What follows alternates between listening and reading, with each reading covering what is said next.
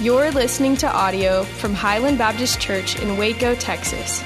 To find out more about Highland, go to www.hbcwaco.org. It's not the passage we're going to be in together today, but would you look on the screen behind me? I'm going to put up from the prophet Ezekiel chapter 36, verses 35 through 36. Let me read this to you and then tell you why I'm reading this to you. The nations around you will know that I, the Lord, have rebuilt what was destroyed and have replanted what was desolate. I, the Lord, have spoken and I will do it. On the stage behind me, there are 24 flags.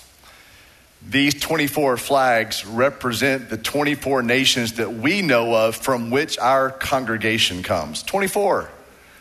If I missed your flag, I'm sorry. Email me this week and we'll Amazon it in as quick as we can and get it up there. Little old Waco, Texas. In a church hidden away you have to want to get to in a neighborhood. 24 nations represented by you this morning. The nations need to understand this. God has brought back to life that which was desolate. He has brought to life that which was dead. His son, Jesus Christ, the destroyed body of Jesus Christ, as Ezekiel might say, was raised to new life. Let the nations be glad. So glad that you have chosen to be here today on this resurrection morning. There are millions upon millions upon millions of people around the globe today worshiping the resurrected Jesus Christ. Our small voice just joins in with the chorus of this earth and the chorus of heaven that he is risen, that Jesus Christ is alive. I know that a lot of you have come from a lot of different places, maybe visiting, maybe a lot of you are certainly from Waco. A lot of backgrounds, a lot of journeys, a lot of things that brought you here this morning. And I would imagine there's a varying degree here today of where you are with Jesus and where your faith is or your faith is not, and what you think of Christ. And maybe Christ is your everything and has given you life, or you might be here today kind of wondering who Jesus is. But there's one thing, there's a common denominator within all of us this morning in this house. It's the common denominator of the scope of humanity. We all want hope. And the Shawshank Redemption reminds us, hope is a good thing. Maybe it's the best of things. And this morning, I want to declare to you, I want to proclaim to you that Jesus loves stepping into hopeless situations, into the lives of hopeless people, and bringing hope, because we're all looking for hope. No matter your situation, no matter your background, no matter what brought you here today or what you brought in today, I guarantee you this: Jesus loves to take hopeless situations. Jesus loves to take hopeless people and fill them up with his hope. In fact, he is perfect at this. He loves this. He longs to bring hope to those who feel like they have no hope. And this morning, through the story of resurrection, I'd like to remind you of a few things, or maybe for a few of you today, or many of you today, tell you something for the very first time. As we talk resurrection, here's the first thing I want you to know. Hope showed up in a place of grief. The resurrected Jesus Christ and the hope that he brings, he showed up in a place of grief. Now, Mary has gone to the tomb to grieve. She has gone to the tomb to prepare the body of her slain Savior. And she gets there and he's not there. He's not in the tomb. So with your copy of God's word, let's pick up at this point in the story. Let's go to the Gospel of John together. John chapter 20, relatively new to church. It's the fourth book in the New Testament. Matthew, Mark, Luke, and John. Let's go to the 20th chapter together. If you forgot your Bible this morning, maybe you can go into your smartphone and get a Bible app real quick, or just peer over the shoulder of the person in front of you if you want to. They won't mind. Let's look at John chapter 20 together and begin in verse 11. Because Jesus specializes in transforming hopeless people in hopeless settings. John chapter 20, let's begin in verse 11.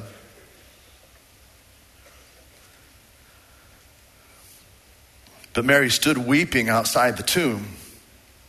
And as she wept, she stooped to look into the tomb, and she saw two angels in white sitting where the body of Jesus had lain, one at the head and one at the feet. And they said to her a relatively interesting question, "Woman, why are you weeping?" And she said to them, "They have taken away my Lord, and I do not know where they have laid him." And having said this, she turned around and saw Jesus standing, but she did not know that it was Jesus. And Jesus said to her that same interesting question, kind of a strange question to ask in a cemetery. "Woman, why are you weeping? And whom are you seeking?" Supposing him to be the gardener, she said to him, "Sir, if you have carried him away, tell me where you have laid him, and I will take him away." Then Jesus said to her, "Wow, Mary." And she turned and said to him in Aramaic, "Rabboni," which means teacher. So here she is coming to a place to grieve. And she finds hope there. Again, she's asked that unusual question in the cemetery 2 times. Why are you crying? When we lose someone, or when you and I lose something, we grieve. And when we grieve, we cry. We grieve when there's a void in our life.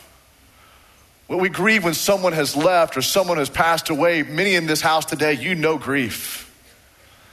And I want you to understand this morning from this story that Jesus loves to step into our grief. Jesus will step into your tears. Jesus will take a place in the middle of your loss, whatever that might be for some of you here today. This is what hope and what resurrection is all about. Hope shows up in this place of grief. Jesus steps into our tears. And I want to proclaim this to you. Jesus is not only powerful, he's personal. And he cares for your story.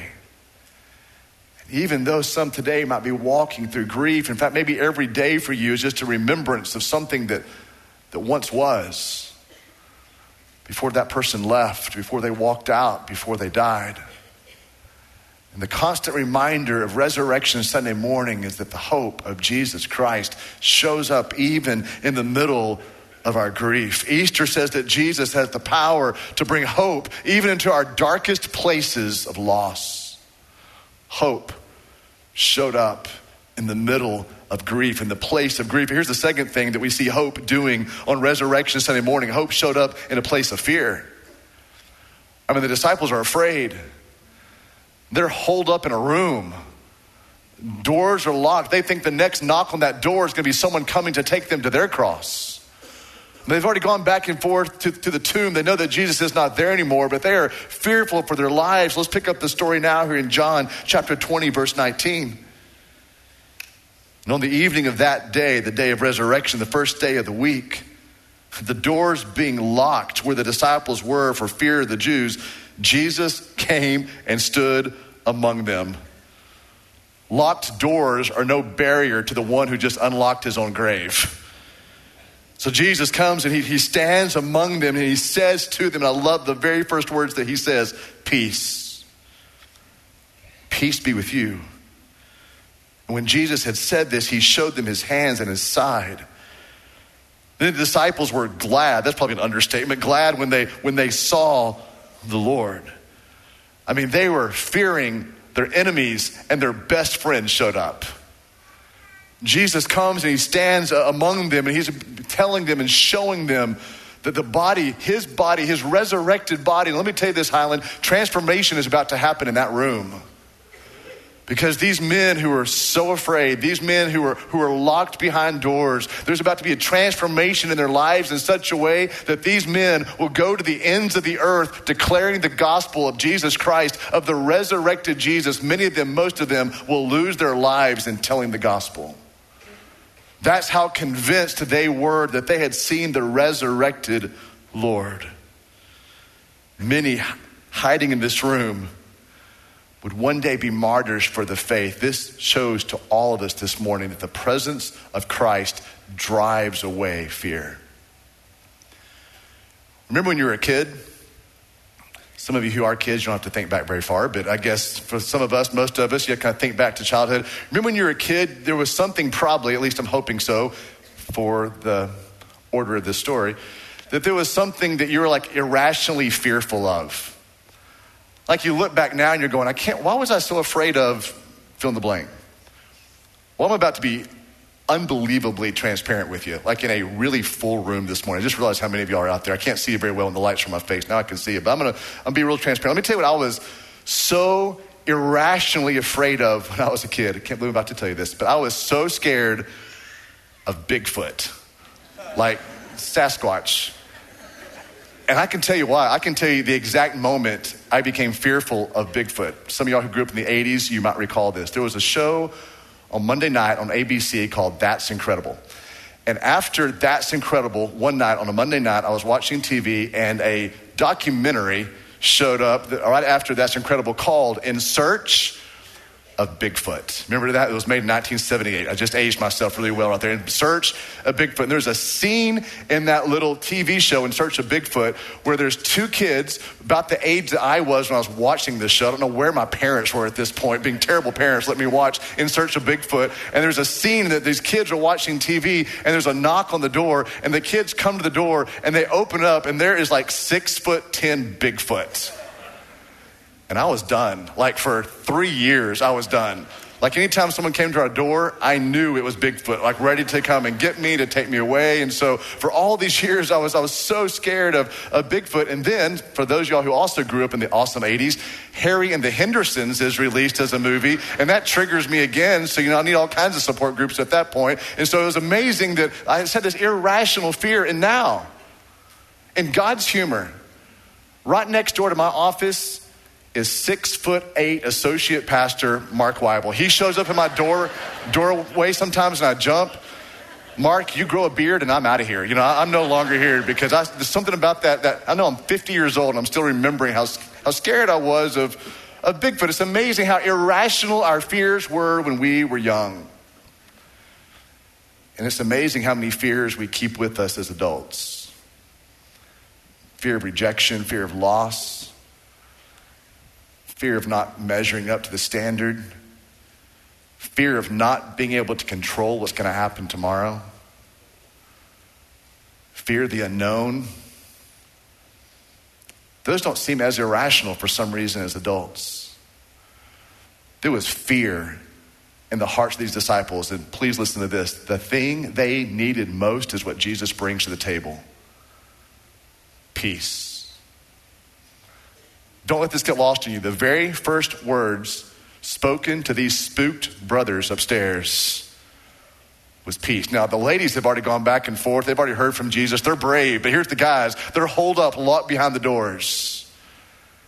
And the very first word that the resurrected Jesus says to fearful men is peace. I would submit to you this morning that perhaps the thing that you're looking for the most or lacking the most in your life is the very thing that Jesus Christ can bring, and that's peace. Hope showed up in the middle of grief. Hope showed up in this place of fear, but I also want you to see that hope showed up in a place of doubt. I mean, there was somebody in that group of disciples who doubted that this truly happened. Thomas wasn't upstairs when Jesus first came in. So let's pick up the story here in John chapter 20, verse 24, because Thomas wasn't in the room the first time. And the disciples are trying to tell Thomas they have seen the resurrected Lord and he's not buying it. Look at John 20, verse 24. Now Thomas, one of the 12, called the twin, was not with them when Jesus came. So the other disciples told him, "We have seen the Lord." But he said to them, "Unless I see in his hands the mark of the nails, and place my finger into the mark of the nails, and place my hand into his side," look how sad these words are, "I will never believe." That's pretty emphatic. I will never believe. I assume that Thomas represents some people here today. There's just doubts, major doubts. And let me say to you something you don't hear maybe a lot of preachers say. It's okay to doubt. It's okay to have seasons of doubt, times of doubt. Thomas was just looking for some evidence. Let's pick up the story again in John 20, verse 26. So 8 days later, so a week plus a little change has transpired. His disciples were inside again. And Thomas was with them, and although the doors were locked, here comes Jesus again. Doors aren't really an issue for him, it seems. Jesus came and stood among them, and he said it again, that the very thing they were still lacking, Jesus brings to them, peace be with you. And because he is Lord, he understood the doubts of Thomas. So he turned to Thomas and said, put your finger here and see my hands. And put out your hand and place it in my side. Do not disbelieve, but believe. And Thomas answered him, my Lord and my God. Thomas touched the side of the resurrected Jesus for every doubter here today. How convinced was Thomas? Church history tells us he would go as far as to India to share the gospel of Jesus Christ. In fact, would lose his life there for not backing down, telling the story, the good news, the gospel of a resurrected king. That's how convinced this doubter was. Some of y'all here today might be familiar with the name Lee Strobel. Lee Strobel for 13 years was an award-winning journalist for the Chicago Trib, was a graduate of Yale Law School, was an investigative journalist and loved to kind of go in and dig deep and to find out the truth. And his wife became a Christian. And he was so upset about this newfound Christianity of his wife, he set out to write a paper to disprove in his investigative journalism that Christ ever existed. And in doing so, he became a Christ follower himself. He wrote some great books. If you're a skeptic here today, or you're married to a skeptic, or have skeptic as kids, or skeptics as friends, really any book by Lee Strobel, I would highly recommend to you. And a few weeks into this journey, when Lee Strobel was beginning to wrestle, is there a God? Is there a Jesus? Is there a Christ who went to a cross and was raised again? He wrote down his prayer, and he shared this prayer in the very first book that he wrote. I want you to see the prayer on the screen behind me. Here's what Lee Strobel said as he recounted a prayer halfway into his research. God, I don't even believe you're there. But if you are, I want to find you. I want to know the truth. If you are real, please show yourself to me. I would plead with any skeptic here this morning to pray that prayer. It's an audaciously bold prayer. And let me tell you this, God loves to answer it. So if you're seeking today, you're searching today, you're doubting today, I would say that prayer on the screen behind me is a great place to start. And then just follow the trail of evidence. God, if you are there, I want to know the truth. Would you please show yourself to me? And here's the last thing I want you to see. Hope showed up in a place of grief. It showed up in a place of fear. It showed up in a place of doubt. And lastly, please see this. Hope showed up in a place of death. Poll after poll in our nation says that death is what we're most fearful of. We're afraid of what's next, of what will happen, what will death be like, what will the separation be like, what will that last breath be like, what happens after I die. It is the number one question of Americans, the number one fear. What is death all about, and what's going to happen to me? So let's pick this up. In fact, before I read, let me say this. Isn't it interesting that the most defining event in Christianity took place in a cemetery? Hope loved to show up in a place of death. Look at John chapter 20, the last few verses of this chapter. Now Jesus did many other signs, as if this were not enough, in the presence of the disciples, which are not even written in this book, but these, what is written in the Gospel of John especially, all the Gospels, but these are written, why? So that you may believe that Jesus is the Christ, he is the Son of God, and that by believing you may have life in his name. When you believe in this resurrected Jesus, you believe that he is the Son of God. Scripture itself says that in whatever place of death you might be in, he will bring life. He'll bring it in his name.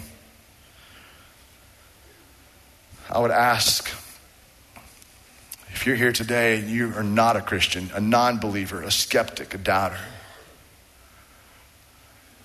I would ask you today to give your life to Jesus. To turn from your sin, to turn from your past, and to look to Jesus for forgiveness. What does it say right here? That by believing him, you might have life in his name. Christ's resurrection, you can write this down, remember this with me today. Christ's resurrection spells hope, not just because he lives, but because God's mercy, we can also live.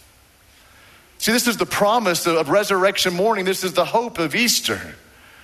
Not just that Jesus Christ was raised to new life, but you too, friend, you too can be raised to new life if you'll turn to Jesus and believe. We had one this morning in the first gathering. Turned to Jesus and believed. What the Bible says about that young man? He is now a brand new creation in Christ. All the old is gone, and behold, everything is new. I'm asking you today, have you turned your life to Jesus and believed in him? Because it's not just his resurrection. That's the event of the history of the world. I'm asking about your life. For Christians here today, just be encouraged. One more Easter Sunday morning, we are reminded of the immensity of God's love and the irreversibility of Easter. He is risen. He is risen indeed. Would you bow your head with me, please, as we pray? Father, we thank you for your presence and your grace and the life that you have given to those who are here today who are in Christ.